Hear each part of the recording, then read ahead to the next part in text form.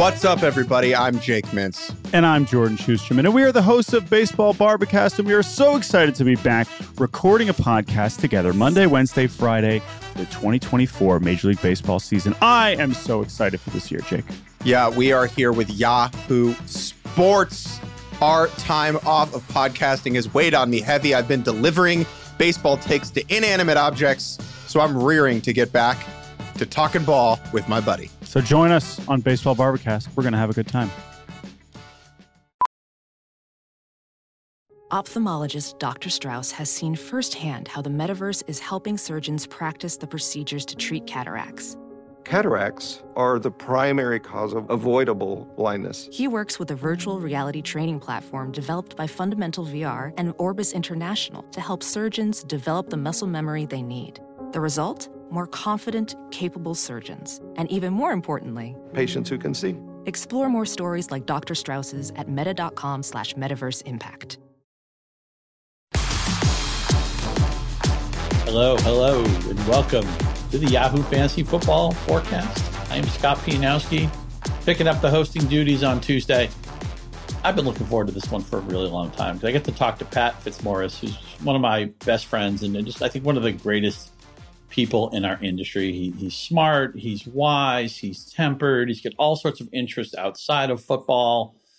And when I need clarity on things, I go to Pat. When I'm maybe in a bit of a riled up mood, need to relax, I go to Pat. When I want to talk music or golf, I do go to Pat. And when I need to do a podcast, we're going to go to Pat. You probably know his work at thefootballgirl.com, doing great work over at the Melissa Jacobs site. He's also a recent pickup of the Football Guys. I'm curious to hear what's going on with that. Anyway, my friend Pat, how are you doing today?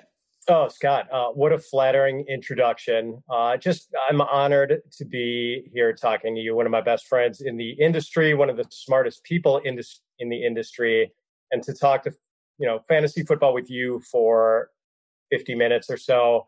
Really, the only way this could be any better would be if we were doing it on the golf course. So I can't wait. It's going to be fun. Yeah, I feel like we're doing it on the golf course. I'm wearing a golf shirt. You're wearing a golf manufacturer hat.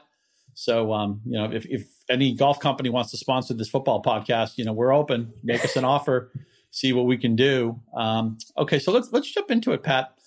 The Jacksonville Jaguars are going to be our lead item because who doesn't like to talk about a 1-15 football team? But, there's a lot of buzz here, right? They took Trevor Lawrence, number one pick. He's been tabbed a future star for years. Urban Meyer, of course, had a very successful college career as a coach. And now he's the head coach, and there's good skill talent here. And keep in mind the Jaguars, they should have won 3, 4, maybe 4.5 games by their Pythagorean last year. They really weren't a 1-15 team. There was talent here. James Robinson popped out of nowhere. So you can start anywhere you want. You can start with Meyer if you want. You can start with Lawrence if you want. We know they drafted Travis Etienne, who's been getting some wide receiver work early in camp. Give me an overview, and then maybe we can zero in more on specific things. Just how you feeling about the Jaguars from a fantasy scope or even an NFL scope? Yeah, I like that you mentioned the Pythagorean and how this really wasn't that bad a team. They're just much better at tanking than the New York Jets, apparently. And, the spoils of that were Trevor Lawrence and pretty good spoils. I mean, a guy who I think is going to step in right away and have something close to QB1, low-end QB1 value as a rookie. Not only a terrific passer with a good resume, but, he runs. And I don't think Urban Meyer is the kind of coach who's going to discourage running from him. But I can't wait to see how all this plays out with Urban Meyer. I don't know about you. I mean, I know you're a Midwestern guy too, so we've certainly had some exposure to Urban over the years. And, I guess I got to, as a Wisconsin fan, reluctantly tip my hat to him for everything he was able to accomplish in Columbus, Ohio. But it's funny how public opinion sort of turned on him for this weekend and for the Travis Etienne wide receiver work. I mean, you would think he was just trying to bring the Veer offense to the NFL or something. I don't think it's anything to get too worked up about in a rookie mini camp. We want him to get passing down work, right? We want him to spend some time in the slot and be used in Alvin Kamara-esque fashion. Like, that's a good thing. I don't think it necessarily salvages James Robinson's running back one credential. I don't think it necessarily, kills Laviska Shenault's potential, since he's kind of a Swiss Army knife guy too. I think all that's kind of a little overblown, and I'm not really fundamentally changing the value of any of those guys based on the mini camp usage. Let's talk about Robinson a little bit. I was involved in the Fantasy Football Index, their mock draft and their salary cap draft, which will both be in their magazine that comes out this summer. And, much love to Ian Allen and the people, Andy Richardson, the people put out that magazine. I think it's a really fine periodical, and I'm proud to be in it. I wound up with James Robinson on both of my rosters, and it was not by any way by design. Just when we were drafting, I thought it got to a point where I thought he was a good value. I took him. And I think Jeff Ratcliffe wanted to have fun with me by taking ETN with the next pick, just to show, I probably screwed up by taking Robinson. And then I ended up with him in the salary cap format too. And it's not like I'm pounding the table for James Robinson. I'm really not sure how to feel about him. And this is, to me, one of the most difficult things we have to figure out. Because I think with fantasy, I'm not pretending to be a scout. I've watched football for many years. I can intelligently break down the game, but I'm not Greg Cosell, and I will never pretend that I'm Greg Cosell or any of the other fine people who do that type of work for a living. I don't have that level of sophistication with it. I'm just somebody who I think is good at reading tea leaves. And one of the most difficult things for me is when you get a guy like Robinson, undrafted, comes in, plays great, never pretty much comes off the field. He's like a 90. I think he might have played 90% of the snaps or more than that. He was certainly a 3-down player. Now there's a new organization, a new coach, and a new front office, and these guys aren't tied to James Robinson. He didn't play football for them last year. And what do they immediately do? Just to kind of troll Robinson fantasy keeper owners, they sign Carlos Hyde, Ohio State guy, right? Urban Meyer. Then they draft a running back in the first round. So it's not that I'm not being silly here. There's no extreme opinion. It's not like Robinson's going to be kicked to the curb or won't have a role on this team. But I struggle when somebody broke out of nowhere, and now the people who were tied to him in that decision, they're all out of the building now. The quarterback's different. The coach is different. The organization is different. What is your take right now on James Robinson?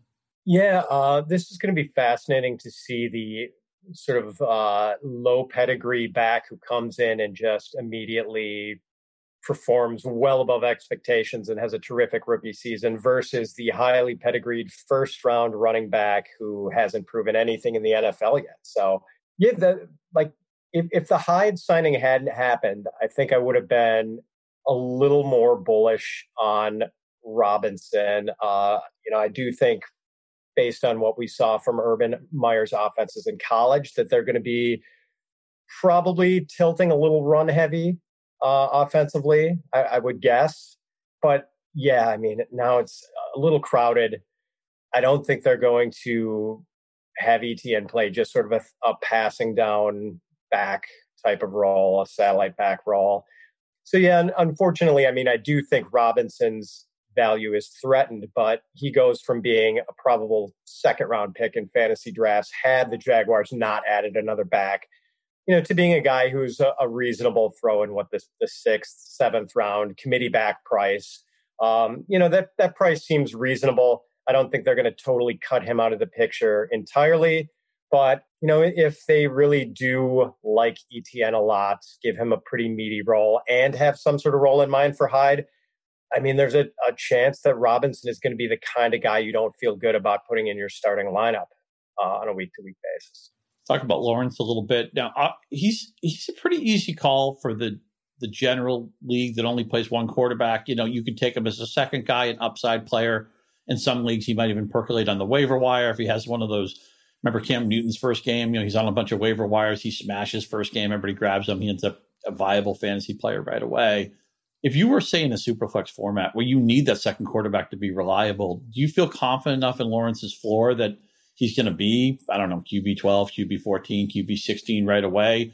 Or do you think it's more, okay, he's a buzzy name. Somebody's going to want him more than I will. I'm just curious if you feel like you're going to be underweight, overweight, or maybe at ADP on Lawrence. I think I'll be overweight. I think I'll have him in a couple of redraft leagues. I think there's QB1 potential for sure. What you like is there's no question that he's going to be the starter from day one there. It's not going to be a 3-game apprenticeship holding the clipboard. We know that. The talent around him is pretty good. And again, as I mentioned before, he has that rushing ability, kind of an underrated part of his game. And I don't think Urban Meyer is going to discourage that. Might encourage him to slide, get used to sliding in the NFL. But So yeah, I think he does have a safe, high to mid QB2 floor. And I think there's top 10 potential even as a rookie. Right. I mean, it's exciting to me that, and we talked earlier about the Jaguars really being better than the 1-15 record would suggest. So many times when a quarterback is drafted really early, he's going to a team that's hopeless. That's like, oh, you just can't even imagine. And I'm not saying the Jaguars are going to be good, but I can imagine the offense being frisky. And a big part of that, DJ Chark 2 years ago was a breakout star, and Shenault was a very fascinating player last year who could do a lot of different things. They're bringing over Marvin Jones, who's getting kind of at that age we get worried about with receivers, and he is changing teams, which sometimes can be a little tricky, although it sure wasn't tricky for receivers who changed teams last year. Man, did I get bitten on that trope. But the point is, Trevor Lawrence, I'm not going to say the fridge is stocked for him, but it's not empty. There's not like just a bottle of mustard and ketchup in there. I mean, there are things that can make him, that can elevate him. He could throw a pass to some of these guys. They may run 40 or 50 yards with it. I think they give him a chance to be successful. Of the three receivers, of Jones, Chark, and Shenault, which one do you imagine might be on your rosters the most this year? Probably at cost, Shenault. I think people were ready for him to pop right away as a rookie. It didn't happen. I think that's going to tamp down the price a little bit this year. I think he's generally in the lower end wide receiver 3 range right now. And, with Travis Etienne's possible Swiss Army knife usage, if that really does become a thing with Urban Meyer, using him in sort of the same way that he used Percy Harvin, Curtis Samuel in the past. We know that Laviska Shenault can do those things too, because he did it at Colorado, was used as a runner, was used, out of the backfield in the slot. Like we saw some of that last year with him. We just kind of didn't see it consistently. We didn't see them really endeavor to get him the ball. I think we might see more of that. It's a team that's not especially strong at tight end, so maybe Shenault can kind of play that sort of a role too, as the short route over the middle guy. Yeah, so I'm pretty excited about his potential at a fairly modest cost. Although I've learned to love Marvin Jones over the years because he's one of those Raul Ibanez all-stars you like to talk about. Who, right, the boring vet. Yeah, boring vet who just keeps trucking every year. And, I'm kind of a DJ Chark fan too. So I'm kind of interested in all these guys. And I would not be surprised if I walk away with at least one Jags receiver in more than 50% of my drafts this year. Yeah, I'll be open-minded, if not altogether proactive with these guys too. And I like that you mentioned that because there's no major factor at tight end. This is a big part of fantasy. For a lot of years, I've been looking at which usage trees are narrow, which usage trees are more wide and spread. And a lot of times what it comes down to is there a tight end taking away 55 catches? Or is this a team that uses a fullback that may throw, Kyle Juszczyk, 37 passes or whatever? Or some of those teams, Sean Payton never met a nobody on his roster he didn't want to funnel a touchdown to. Not to mention, we don't even know who his quarterback is. I mean, the Saints are a really difficult team. So I think the Jaguars are going to be fun. I think they're going to be frisky. I'll miss Gardner Minshew, who was kind of one of my favorite players. I was in on Minshew last year, and then unfortunately, Doug Marrone, I think they pulled the plug way too quick on Minshew. I'm not saying he's necessarily an NFL answer, but I think he could have a Ryan Fitzpatrick career. I'm predicting it now. Gardner Minshew will sign with some team in his mid to late 30s and will be seen the way Ryan Fitzpatrick is now. Like, oh my God, we finally have a pretty good quarterback to get the ball to Terry McLaurin. We're going to be saying that about Gardner Minshew in, 2036. So mark that down, and I want you guys to come back to me and say, you were right, P&L. You said this 15 years ago. So a lot of fun with the Jaguars. Let's pivot to something, a segment I'm going to call Fade Into You, a little nod to Mazzy Star, 1990s. We both came out with our original set of rankings. Yeah, yours can be found, I believe, The Football Girl, and mine, of course, are on Yahoo, and I'm contributing some magazines as well. And for me, my process, I'm glad that I don't have to do a ton of heavy fantasy work before the draft. I like to see where everybody goes first before I get dug in on who's better than who, because you just don't know system, the environment, the nurturing, all that is so important. But now that's over. Free agency is coming on, and the draft is coming on. We know what team everybody's on, with a couple of exceptions of which we may talk about later. And for me, Pat, when I'm starting to flesh out those rankings, and look, you got to get the reps in, right? I'm going to start best ball drafting. I'm going to start getting my reps in. And a lot of times you need to have that draft to figure out how you feel about certain pockets of value, or do you like this player over that player? But one of the first things I do when my rankings start to crystallize is I identify, you know what? I really don't like that team. I really don't like that player. I really don't like that situation, that offensive line, whatever. And I'm starting to already see, yeah, I'm out on this guy. I'm out on that guy. And so we talked a little bit before the show. We had a couple of text message exchanges, and I wanted to get some of your fades, and I matched them up with some of my fades. And it seems like, look, I'm an Arthur Smith guy, and I think the Falcons have generally been a good source for fantasy production, usually a narrow tree. Matt Ryan, outside of that one MVP year, has mostly been just like an average to above average quarterback, but he's been fine, generally stays healthy. You had Matt Ryan on your fade list. You had Julio Jones on your fade list, and I have Kyle Pitts on my fade list. So it sounds like we're trying to relegate the Falcons to the CFL here. Explain to our listeners why you don't want Ryan or Julio this year. So it's always based on cost. And I was looking at post-NFL draft ADPs for some of the best ball formats for FFPC and Fanball. And like Ryan's cost wasn't what I thought it was going to be. I think there might be some hype, especially, I mean, part of it, I guess, is that it's kind of the Sharks who are doing best balls right now. But, the public sort of comes in July and August, and we see sometimes the more narrative-driven stuff with the ADPs. And I think one of the things we're going to see is that Matt Ryan is going to be spiked by having Calvin Ridley, Julio Jones, and Kyle Pitts as his pass catchers, and, not having a real obvious stud running back there. So I think people are going to maybe over project Matt Ryan in redraft this year. And I mean, he, I believe, led the NFL in pass attempts last year and just barely crept into quarterback one territory. I think he was 12th in fantasy scoring. I mean, we've seen the yards per attempt. As you've said before, it's not a perfect stat, but it's a good back of the napkin indicator of QB effectiveness. We've seen that kind of tick down for Matt Ryan the last few years. I think he's sort of going to get overdrafted based on situation and the attractiveness of that pass catching group. So just a guy I'm kind of going to be drafting around this year.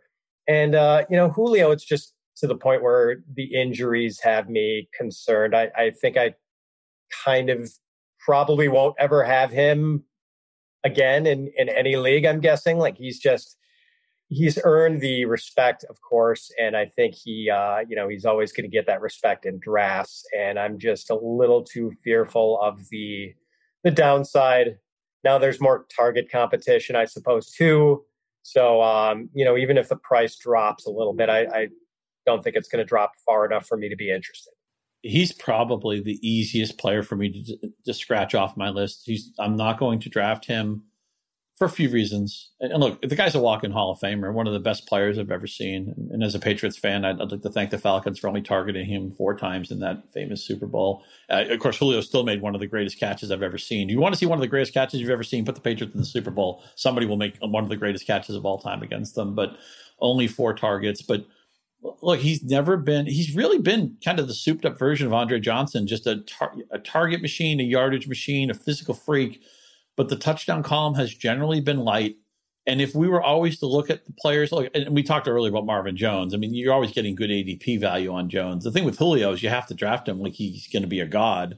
And if you were to always try to be a year early on the guys like Julio Jones when they hit the decline versus a year late, I think you'd be ahead of that game most of the time. And there's also talk that maybe the Falcons will be interested in trading him. It's hard for the NFL to make trades except for very specific windows. We know their trading deadline. The NFL is almost always a dud. It's extremely rare to see a big trade happen in the summer. I'm not saying it couldn't happen, but it's still kind of out there. Maybe there's a 5% chance, a 10% chance. But maybe Ridley's the alpha here now.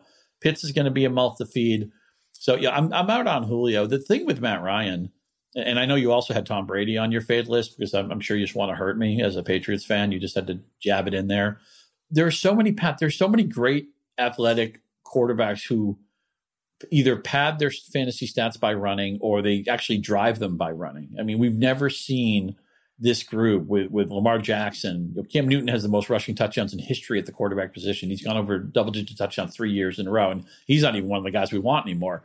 Dak Prescott will run in a handful every year. Kyler Murray is unstoppable when he runs. Lamar Jackson is an amazing runner. Josh Allen would, with 7, 8, 9 rushing touchdowns would be projected on anybody's sheet.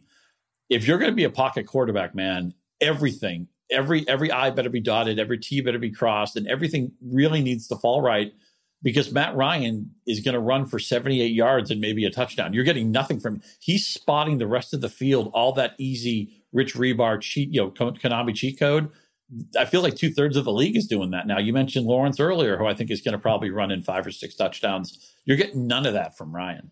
Exactly. None of that from Ryan. None of that from Brady. And honestly, Scott, I'm not trying to hurt you.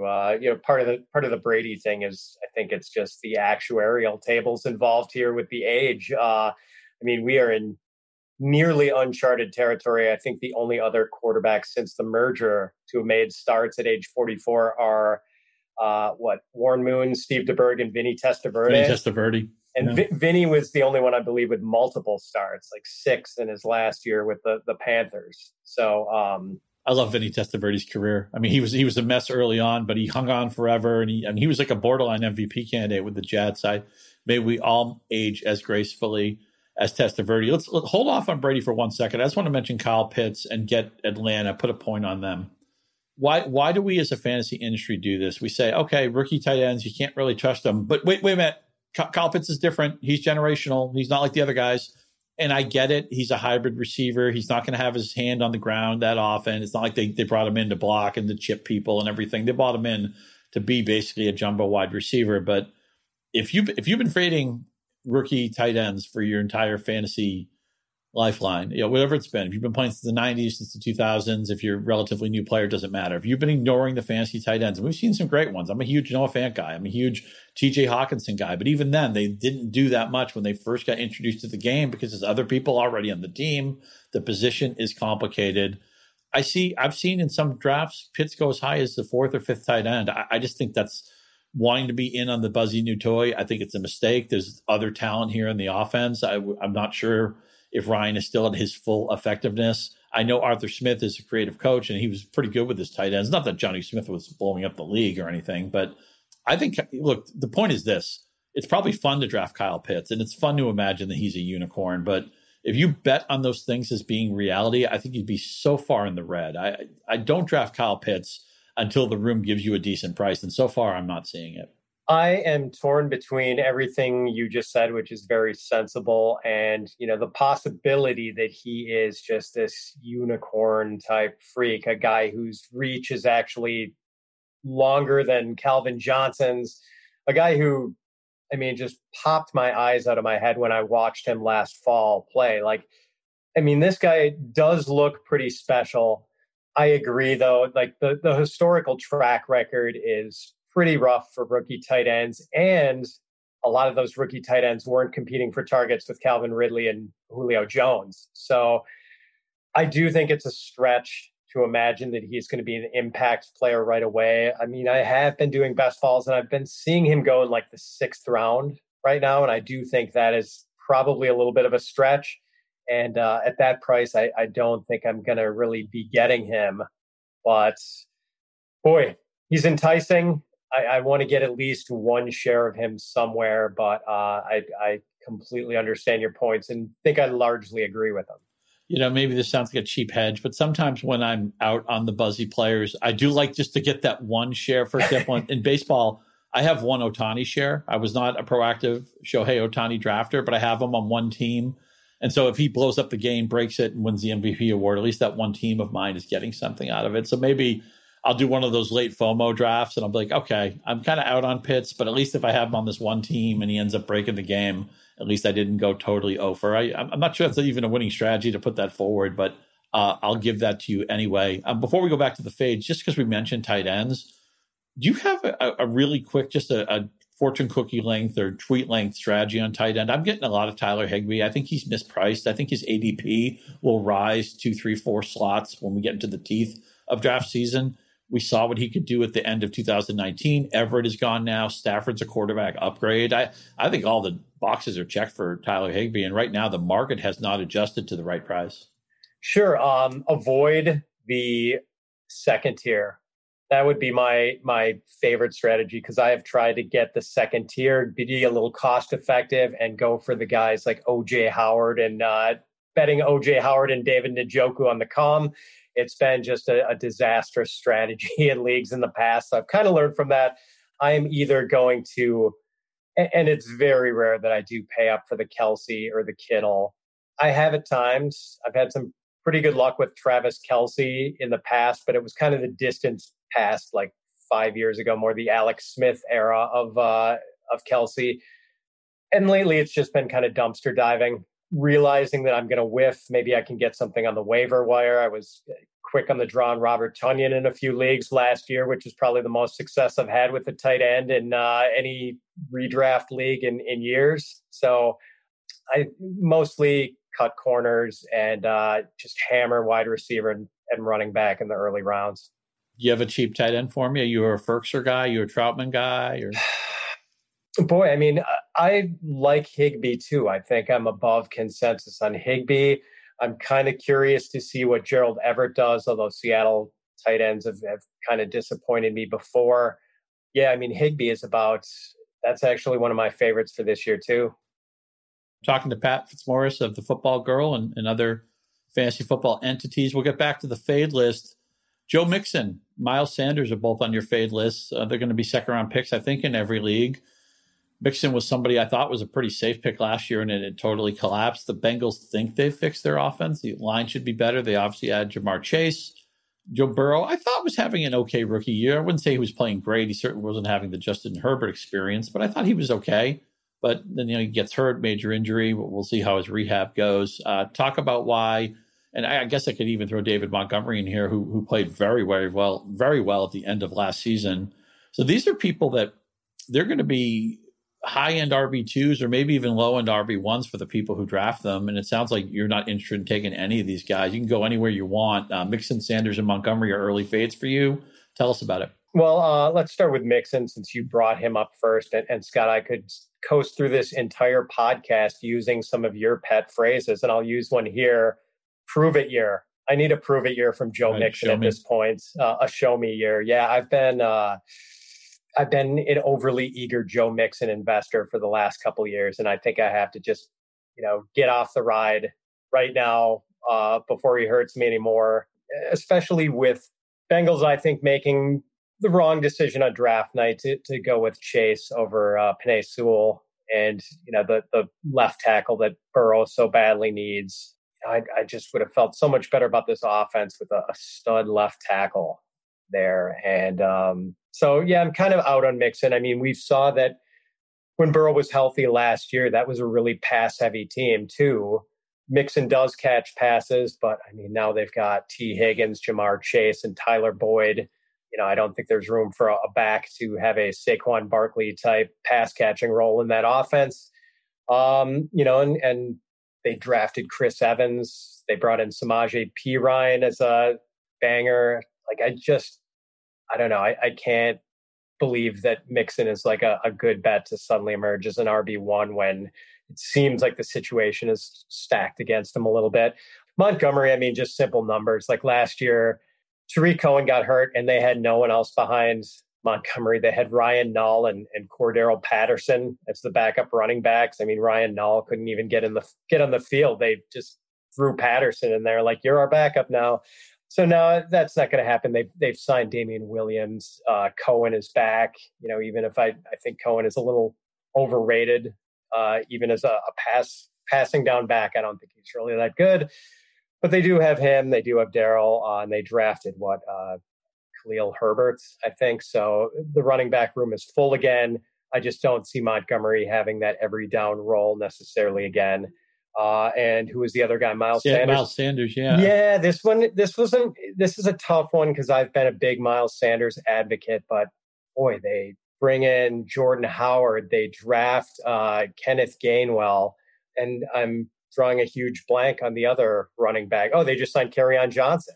They still have Boston Scott too, I think. Boston right? Scott, yeah. I mean, I guess they just don't want Sanders to be a heavy lifter in this offense, which is kind of disappointing because I think he's got that 3-down skill set, but I just don't think we're going to see it, and I don't expect this to be a really prolific offense either. Maybe a decent offense. I do like Jalen Hurts, but I don't think it's going to be a top 10 offense. And there's a gift and a curse when you have a player like Hurts. I would say Lamar Jackson and Kyler Murray are like this too, where it's chicken egg, right? Some people will say, hey, running quarterback, it's going to widen the defense. Look at those rushing lanes. It's, the yards per carry for the back will go up. And those things are generally true. But at the goal line, it might be Lamar Jackson running the ball in, or Jalen Hurts running the ball in, or Kyler Murray running the ball in. If you needed Arizona rushing touchdowns last year, well, they were going to Kyler Murray. They weren't going to the certainly weren't going to Chase Edmonds, who was a guy I whiffed on last year. I don't know what to do with him this year. So Sanders, I think, has a pretty modest touchdown upside. I can't see him scoring more than 5 or 6 touchdowns. I mean, I haven't looked at the ADPs recently, so this might just be silly to even posit. But if Miles Sanders goes in front of Antonio Gibson in any league, I think it's a colossal mistake. And for all I know, maybe that's already sorted itself out on ADP. But I think you make an interesting case on all three guys. I'm with you on the Bengals. I think Sewell was the right pick. I mean, I get it. Burrow, Chase, look, we've seen a lot of this in the NFL this year, right? I mean, Etienne and Lawrence played together. They hooked up Tua with an Alabama receiver. They hook up the LSU guys in Cincinnati, but they already had good receivers. It's not like that was the weakness of the team. And we saw what the weakness of the team was last year, that Burrow got the absolute tar kicked out of them because they couldn't block. And Burrow was stubborn enough to hold the ball. I mean, some of that was on Burrow and his inexperience, but I would have given him what every quarterback needs most, which is a pillar on the edge and to just keep that guy upright. I think Sewell would have been the right pick, and they still could have gotten a good receiver. So I agree with you on that. I'll mention some guys I'm fading at the running back position. I know the Cowboys paid Zeke, and they love Zeke, and they're not going to mothball Zeke, but I think Tony Pollard might be just as good. And I think this offense might be finally ready to transition. And I'm hoping that Dak Prescott's healthy. But if he is, Amari Cooper's a star. CeeDee Lamb has even a higher upside, I think, than Cooper. Michael Gallup is kind of a specialty player for them now, but he's still really, really good piece and somebody who can at least kind of move the defense around, take the top off the defense. I hope they get Blake Jarwin back off his injury. I thought he was going to have a great year last year and he get hurt right away. But I think Tony Pollard's good. I think Zeke's overpaid. I think this team is better served throwing the ball. And even Prescott will probably get 4 to 6 rushing touchdowns. The days of Zeke being in the early first round, I think, are out the window for everybody, but I don't even want to consider him in the first round. I'm out on him. And Melvin Gordon's a guy, again, new regime, new coach, new organization. They're not tied to Gordon. What did they do? They brought in Mike Boone from Minnesota. They traded up to draft Williams on draft day. They're telling you that they're not sold on Gordon. We inherited this guy. And not that Melvin Gordon's a stiff by any means, but when they're basically recruiting to add to your position or recruiting over your head with the draft pick they made, that to me, because look, when teams talk to us, we have to take it with a grain of salt. I think almost 80 or 90% of coach speak and GM speak goes out the window. But when they act, that's when they actually are speaking to us. So I'm out on Zeke. I'm firmly out on Gordon. I'm curious if you have a take on either of those guys. I am kind of with you on Zeke.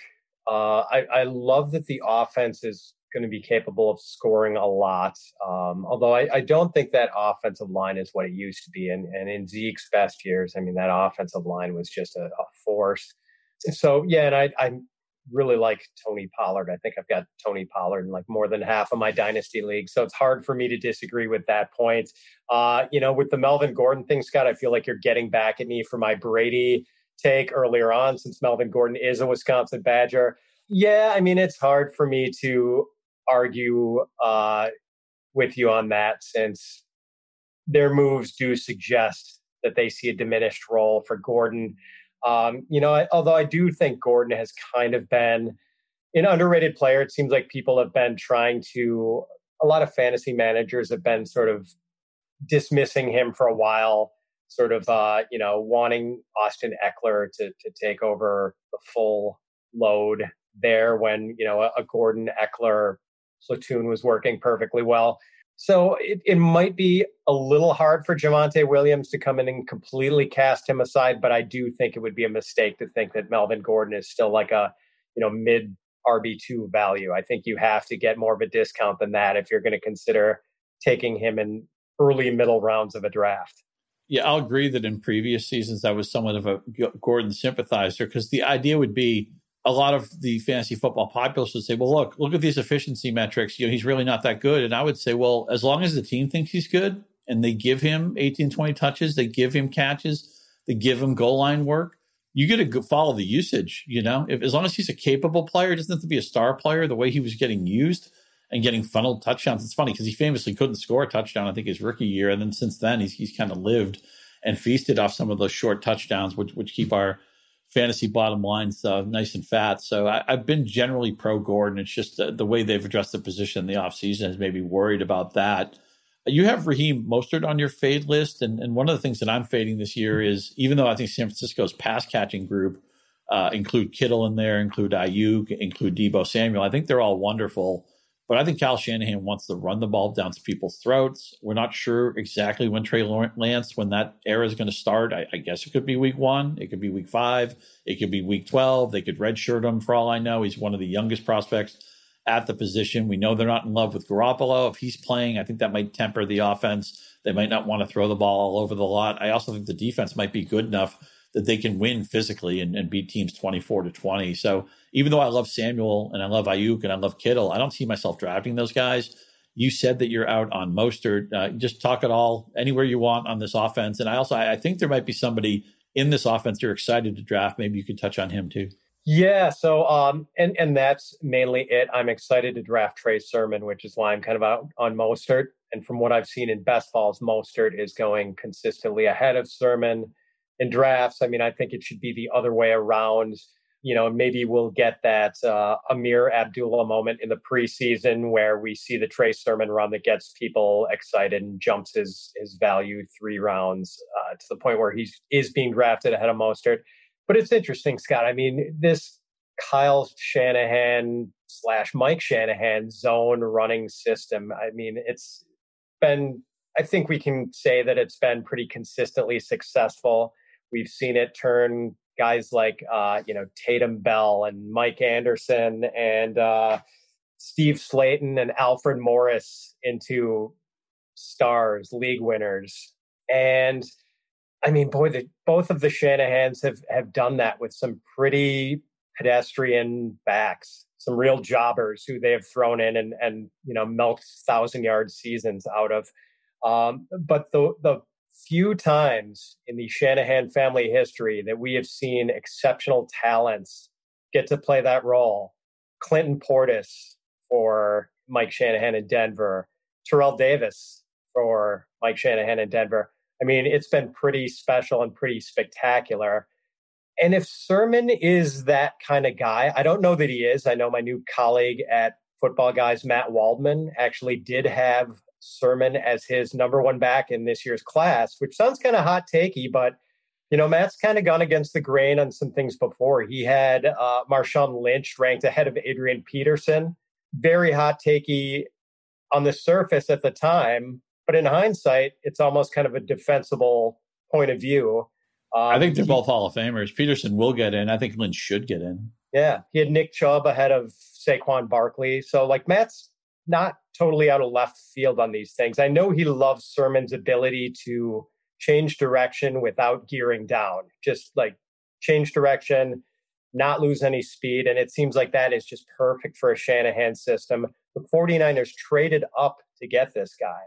I mean, I don't think pedigree is everything. We talked about this with James Robinson earlier, but, Mostert was kind of a non-factor at Purdue. His first couple of years in the NFL, he was a special teams guy.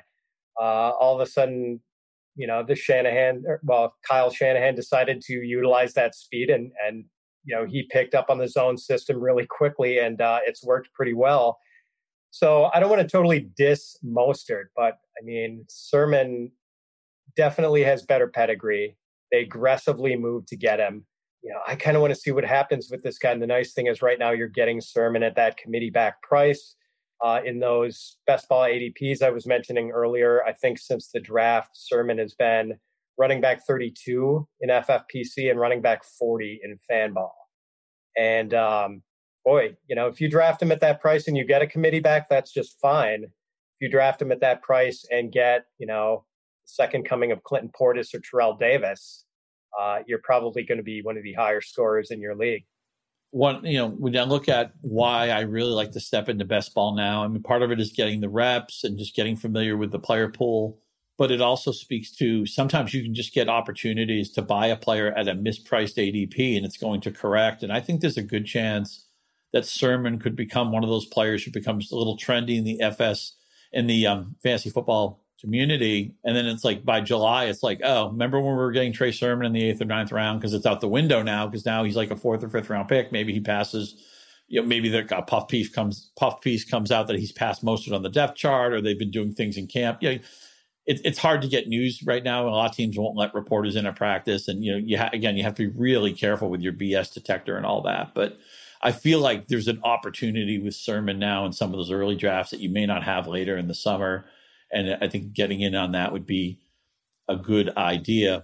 If I can add one more thing real quickly, Scott, just the one thing that might help keep that ADP tamped down throughout the summer. It's a really crowded running back room in San Francisco right now with Jeff Wilson, who flashed last year and seems to be a Shanahan Pats. They brought in Wayne Gallman. They also drafted Elijah Mitchell. And I'm forgetting someone else, JaMycal Hasty, who had a brief moment in the sun last year. So, and they will use Juszczyk a little bit. He'll get the ball sometimes. That's right. So, they've got more guys than they can keep on the team right now. So maybe just with that crowded room, that's going to frighten some people away from Sermon, unless we do get that big preseason performance that spikes his value in the heart of draft season. Let me throw out one more fade that I have. It's on one player, but it spills over to everybody else. I think Ben Roethlisberger, I don't think he's in the back nine. I think he's on the 18th hole and probably in the rough. And last year, his yards per attempt collapsed. We know he famously doesn't want to do play action, which is like one of the cheat codes of the NFL. And Roethlisberger is comfortable turning his back to the defense. And even though the Steelers always have this unbelievable receiver room, and there's been a lot of talk about, is that luck? Did they doing something right? Did they develop guys? Different schools of thought on that. But even though I like Deontay Johnson, a couple of years ago, I loved Juju Smith-Schuster. I think Chase Claypool is a special talent. James Washington's not a bad player. But I know I'm not going to draft Roethlisberger. I don't think you get a full season out of him. He's only played 16 games, I think, 4 times. A little bit, just an injury history with him, a little bit of a diva history with him. And then it becomes a question of, well, if I don't trust Roethlisberger, maybe I don't want to draft Deontay Johnson, which I thought I wanted to do. Maybe I don't want to draft Chase Claypool, which I thought I wanted to do. And what did the Steelers do on draft day? They doubled down on identity. We're going to run the ball. We've drafted a running back in the first round, even though you're not supposed to. We fortified the offensive line. I think they're going to rededicate themselves to being a run-first team. I'm down on Roethlisberger, and which isn't really a big take. There's a million good quarterbacks. If you don't want Roethlisberger, you'll find somebody else. But I think if I'm down on Roethlisberger, I have to be maybe under market on the receivers. What do you think of the Pittsburgh passing game?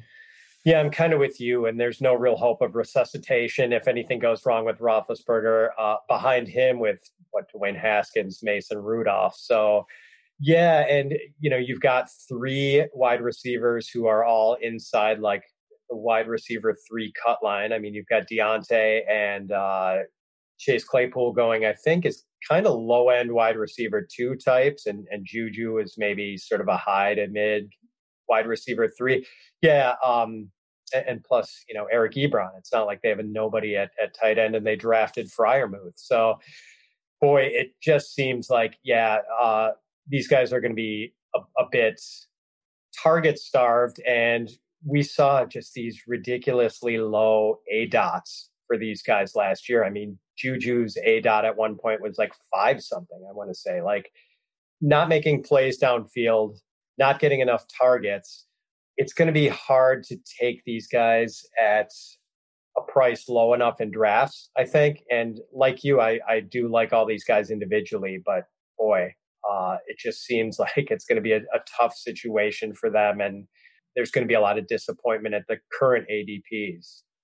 It was frustrating to watch the low ADOT, the Dink and Dunk offense. I thought they were a very easy team to defend last year. And again, I think there's going to be a transition to the scope of that offense. Pat, we talked a lot about Aaron Rodgers on the show last week, so we didn't want him to be the featured guy on this program. But you're a Wisconsin guy, Packers fan. You're close to the situation. And who knows? Maybe you even have Aaron Rodgers' cell phone number, which I hear like only 5 people in the world have. But you have an interesting take on the Rodgers situation. And I think we would be remiss if we didn't get it. Aaron Rodgers, go. Are you asking me to share all my insider knowledge as an actual Green Bay Packers owner? Because yes, I am, in fact, an owner, Scott. I've got one of those, ceremonial. So you're the guy who pissed off Rodgers. When Rodgers is mad at management, it's really Pat Fitzmaurice who's turned him against the Packer organization. Is I have that correct? What's funny is this bizarre ownership situation in Green Bay might actually be what keeps Rodgers in Green Bay. I don't know if Brian Gutekunst, the Packers general manager, has the ability to act unilaterally on any sort of Rodgers trade. I mean, I know people in Denver and Broncos fans think it's fait accompli that he's going to be traded to Denver around June 1st. But I think Gutekunst would have to get sign off from the team president, Mark Murphy. I think, Mark Murphy answers to an executive committee that I believe is 7 people, including himself. So he would probably have to get approval from a majority of that group. The executive committee is a subset of a 40-some person board of directors. Like, it's weird. I don't think it's just going to be 1 or 2 people signing off on this. If there's some sort of big trade offer, I think it would have to be a truly organizational decision to move on. And you're moving on from a walk-in Hall of Fame quarterback. You've had 2 walk-in Hall of Fame quarterbacks come back to back. Everyone on that board of directors might be 6 feet underground by the time we see another Hall of Fame quarterback play for Green Bay. It's going to be a really tough thing to build consensus on within the leadership structure of the Packers. So I tend to think that they're going to work it out. It's just a guess. It certainly wouldn't shock me if he was dealt, but if I had to put money on it, I think he stays and finishes his career in Green Bay. I think the odds of him being traded this summer are extremely low, like 5%. That maybe even lower than that. Yeah. I mean, you talked about how hard it is to do a deal in the NFL and to do one in the summer. It's just such a rare thing. And we're going to see a blockbuster in the summer where Denver is giving up multiple first-round picks and, existing players on the roster.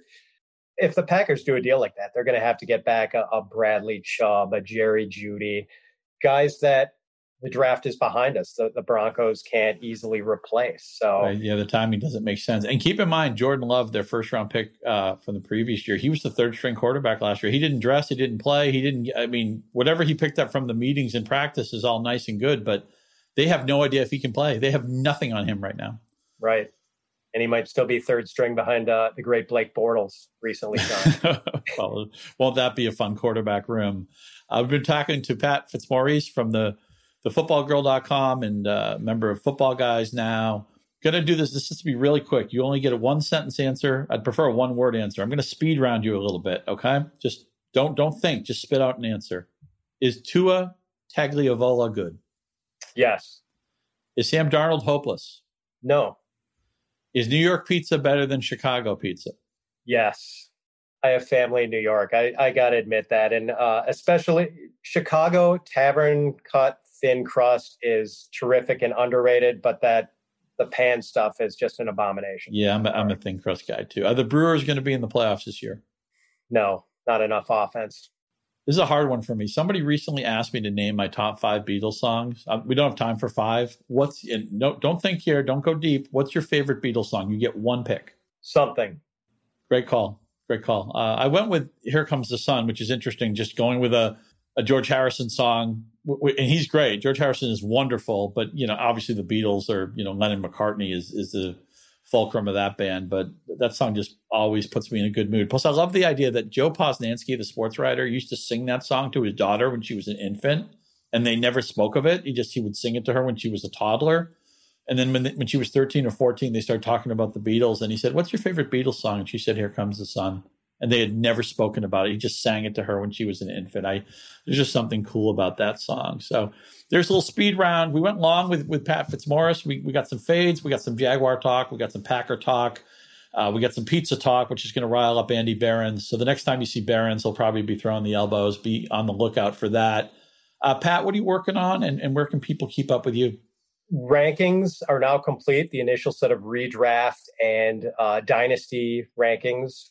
The dynasty rankings were spruced a week or two ago. So those can be found at thefootballgirl.com. And also, if you're a Football Guys subscriber, alongside my colleagues' rankings, I guess pretty soon I'll be doing some longer form writing about some of these players. Looking forward to digging into that. And I guess people can find my podcast, Fitz on Fantasy, wherever podcasts are found. And on Twitter, you can get me at Fitz_FF. I can't say enough how much I love the podcast. In part, because man, you get that great theme song. I always think it's the Mighty Mighty Boss Tones, but it's not. But you get great guests. You have wonderful conversations on that show. I can't thank you enough. And hey, if podcasts are your thing, we got a suite of podcasts at Yahoo, which I hope you enjoy. If you're into college sports, the Yahoo Sports College Podcast with the three-man team of Dan Wetzel, Pete Thamel, and our old friend Pat Forty, now at Sports Illustrated. They've been doing their thing for a while, and they do it really, really well. The NBA playoffs have just started. Posted up with Chris Haynes. We'll give you all your NBA stuff. The Bucks going all the way this year, Pat? Oh, man. I'd like to say yes, but I kind of think not. There's something I don't know missing, what? I think the NBA playoffs are going to be more fun this year because I don't think they're an obvious behemoth favorite. Usually the NBA is about like 2 or 3 teams can win and everybody else is on the outside looking in. And there are some teams this year that got good that, you know, the Jazz are really good and the Suns are really good. I think it's going to be a really fun playoffs. The NBA is the sport of the 4 majors. If you want to call 5 majors with golf, it's the sport I care about the least, but I am a playoffs guy. And I think it's going to be a really fun NBA playoffs. Yeah, wide open this year. It will be fun to watch. Good stuff. Well, again, we've had a blast talking to Pat. I want to thank him for joining us today. Thank Brett Rader, our fearless leader of podcasts, keeping us on the air and sounding good. I am Scott Pianowski. If you want to follow me on Twitter, Scott_Pianowski. And of course, Yahoo Fantasy is part of the Twitter scope as well. That's our program. We hope you had fun. Again, you know, Big Pizza has been slammed. There will be controversy when we convene in the Chicago area. I hope we get to play some golf this year, Pat. Thanks again for joining us. We'll have another show later this week. I don't know what it's about, but it will be great. Until then, straight cash, homie. Keep cashing those tickets. Keep drafting those best ball leagues. Draft season has started. We'll talk to you soon.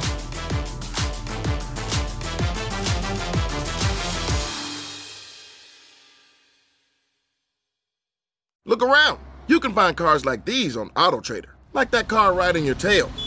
Or if you're tailgating right now, all those cars doubling as kitchens and living rooms are on AutoTrader too. Are you working out and listening to this ad at the same time?